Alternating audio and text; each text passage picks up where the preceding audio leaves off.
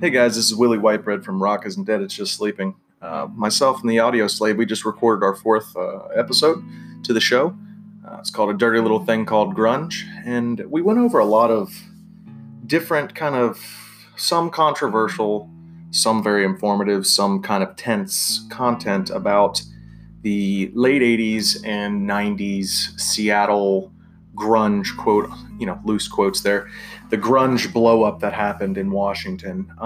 I didn't get to go as deep into Kurt Cobain as I kind of wanted, and that may seem a little bit played out because Kurt, he's a giant topic of conversation amongst everybody in the rock community.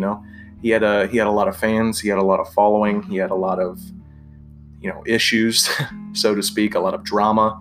There's just a lot of stigma behind him, and I spent a good portion of the last probably 5-6 years really dedicating a lot of focus to Kurt Cobain, and not just because of his music. He was a revolutionary in the sense of music, but he was also a revolutionary, if you pay attention, he was a revolutionary in an emotional sense, in a satirical sense, in a poetic sense, in many different senses. He was a very, very stark pioneer in many of those things, and I didn't get to go as deep into his story and my theories on his story in the last episode due to time constraints and things of that nature. So Kurt Cobain, born Kurt Donald Cobain in Aberdeen, Washington. He was born to father Don Cobain, mother Wendy O'Connor. Now, I touched on a little bit as well, back in those times, and especially in these smaller kind of more rural areas, the concept of marriage and love and having kids and domestication, it's very cut and dry. And I know this because I'm from a very small kind of country town myself, and that's the mindset amongst a lot of these towns and a lot of people in these towns is you go through high school, you play football, you play sports, and you get married to a good God-fearing woman or a good God-fearing man, and you pop out a couple of kids, and you live with the golden retriever and the white picket fence and all of that jazz. That's what you do.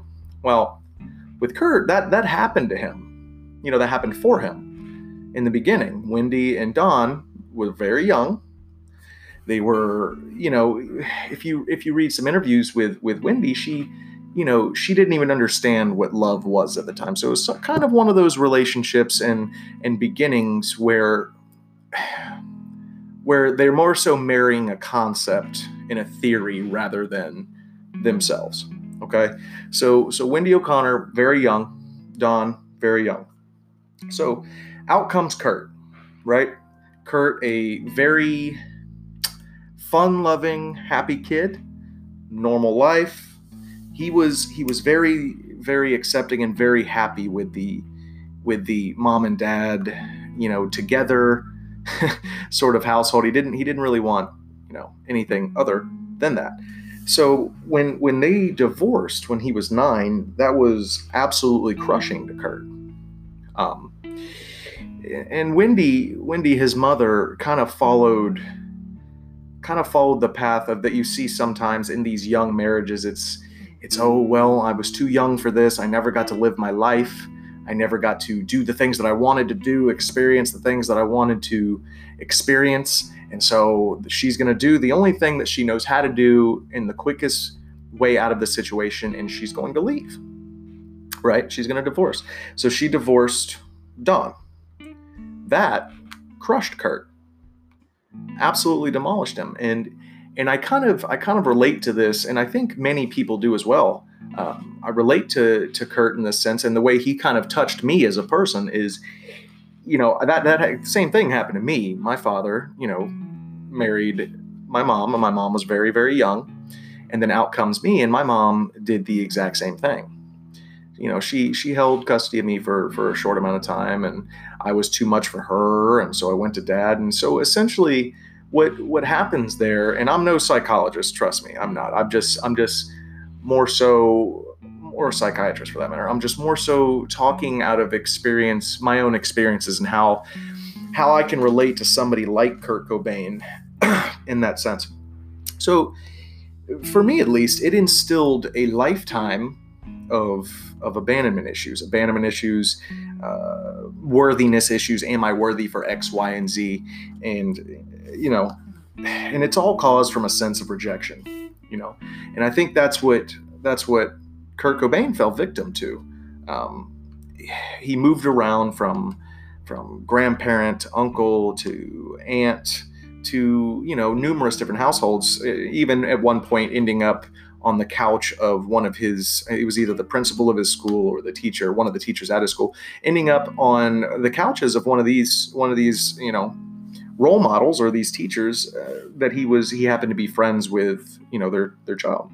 So with all of this, living back and forth and living with all of these different people, to me, it kind of instills, like I said, a sense of unacceptance, a sense of, I don't know where my home is, a sense of, abandonment, a sense of constantly questioning whether or not you're worthy for something, if you're worthy for happiness, if you're worthy for adoration, if you're worthy of anything, to be accepted at the bare minimum, right? And not only did he experience all of these different things, he really only wanted to be with his mother, and she was doing the dating. She was dating openly and all of these things, and Kurt didn't accept it.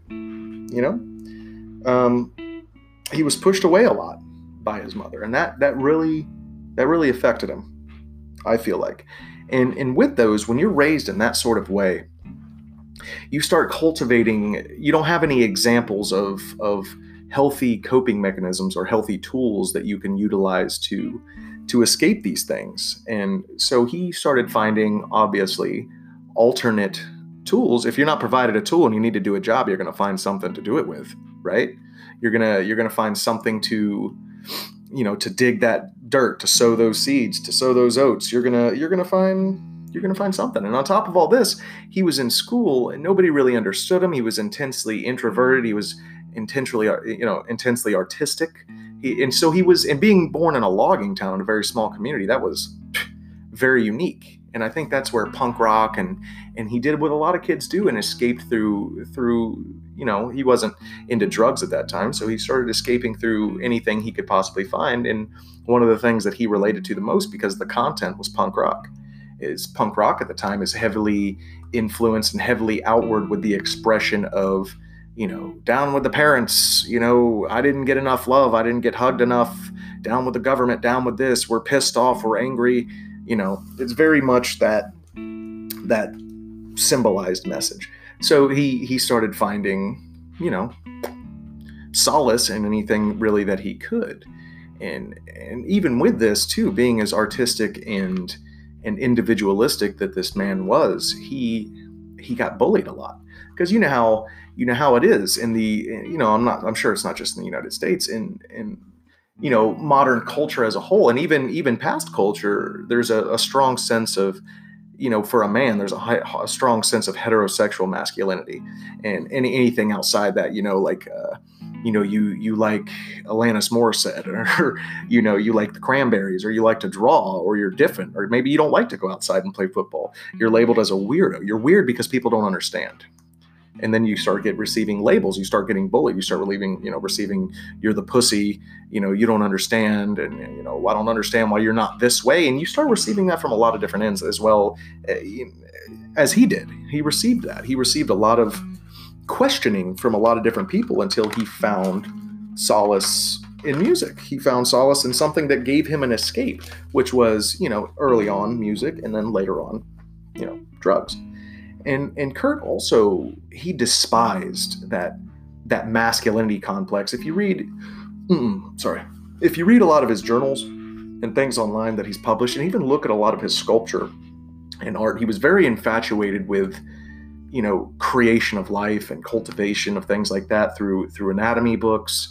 And he was very into art and all of these things. And that's a great escape, but he wasn't receiving necessarily what he needed, because he was always in search of acceptance, or he was always in search of somebody to understand him, or something of that nature, So in my opinion, I think that this fueled a lot of his adoration and drawing to drugs, because the stigma that comes behind this rock star lifestyle is, fast life, rock and roll, all the money, all the girls. Kurt respected women, above all else.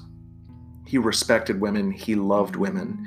These are ideas that he held very high regard. So he wasn't into that. And I think that's why a lot of his downfall with Courtney Love was because that was the only woman that accepted him. That was the only woman that accepted him for him. And at the time, I believe that he thought that she was progressing him in a positive sense, if that makes sense. That he was, she was progressing, helping him be more of him, which in reality, she was a drug addict as well. She slept around, and, there's all sorts of, sleaze online about her sleeping with Billy Corgan, fucking around with this person, fucking around with that person, shooting heroin when Frances Bean Cobain was born. They went through a trial with Child Protective Services where Frances actually got taken away from them because of her doing heroin and because of his habits and all these different things. And I think it all honestly boils down to having the lack of example and lack of tools necessary to construct healthy coping mechanisms in life. And the reason I have these theories is because I did it for many, many years. I lived somewhat of a similar story. Obviously I'm not attempting to, compare myself to an absolute savant and a broken soul as Kurt Cobain is. But like I mentioned before, my mother did the same exact thing that his mother did. She, gave me away. She was never around. And that really does create an absolutely awful complex within a person. And, being raised by myself, he was raised by himself. He couldn't have gone down to the local store and fucking bought a role model, So, so I can only imagine how much worse it was for him. And with that, like I mentioned, he hated school. He hated people. He didn't have much of a social life because he was stuck in his own head. And I think when he came out with Bleach, the first album, I think that was the first sort of glimpse that he had into the world of acceptance. He thought he associated, but because a lot of people were hearing him, that he was accepted. And this probably caused a little bit of false hope in his eyes, because later on you could see in his interviews and things that he writes and the things that he talks about that he hated this success. It was almost like a carrot, the carrot and the horse theory, that he has the success and he's chasing the carrot of acceptance, but it's never going to happen because he doesn't understand what acceptance truly is, and he's never had a role model for acceptance. And the acceptance that he thinks he has at home with Courtney Love was false. She perpetuated the drug-filled, rage within him, and she, rather than help him say, hey, Kurt, I probably wouldn't do this. Let's maybe go take a class, or let's go talk to somebody, or let's do something constructive with ourselves rather than sitting around banging heroin. Because for a lot of years I utilized alcohol to be somebody I was not. Alcohol helped me be something I wanted to be, a depiction that I held over my own head and a golden depiction of myself that I held out in front of me. It helped me sort of attain that goal, as a front. And I think that drugs did the same thing for him, because he mentions also in a lot of his songs and a lot of his writings, you can see a lot of satirical, what we think is satirical may actually be literal writings. Songs like Mr. Mustache on Bleach, it kind of attacks what we spoke about earlier, the overabundant progression of heterosexual masculinity that he hated oh so much. Or songs like Penny Royalty and the In Utero album. He talks about Leonard Cohen, and Leonard Cohen, if you don't know him, he's a very, very dark and brooding artist. He's very, very dark and brooding. His stuff can be a little bit muddled to get through at times. But he mentions also that he's anemic royalty. Anemic royalty to me seems like somebody, he's saying that people are putting me on this pedestal, but I don't deserve it. And I think that's a lot of why he killed himself. He may or may not have killed himself. There's theories that go by that Courtney had something to do with it. I even believe a couple, and I go down the rabbit hole, back and forth. But even if, say it comes out in 10 years that he didn't kill himself, okay, he still struggled with these issues, okay, because he didn't have the tools. He just didn't. And he also, he hated being humiliated. And he had a strong sense of anxiety and a strong sense of, being compelled to not let these people down. And it scared the shit out of him. Honestly, like it really just scared the shit out of him. And another example of this would be In Utero, the record producer that of Sub Pop Records that came out with his stuff, Jack, he removed a song under Kurt's request called I Hate Myself and I Want to Die. That was literally the name of the song. So if that's not foreshadowing or a silent cry for help, but nobody gave a fuck. Dave Grohl, he's one of the most incredible musicians, and he's an insanely nice guy, and he's actually known to be one of the nicest guys from rock history. And then Chris Novoselic, he was married at the time, and he had his own thing going on with his political stuff. So the only person Kurt really had influencing him around, because when you have a band like that, everybody's getting pulled in 16 different directions, and you can't even relax. You can't even go to the grocery store to relax, or to shop for groceries, or go to a coffee shop and have a nice cup of coffee and relax. You can't even do that. So the only person he had sitting there was a junkie, in essence, that may or may not have been, depending on what you believe, may or may not have been cheating on him at the time. So yeah, that's a little bit of my thoughts with Kurt Cobain and why Kurt Cobain may or may not have done it. Because we saw the first glimpse of that after his overdose on Rohypnol in Rome. And after he returned from Rome, he got checked into rehab. He ran away from rehab. Nobody could find him.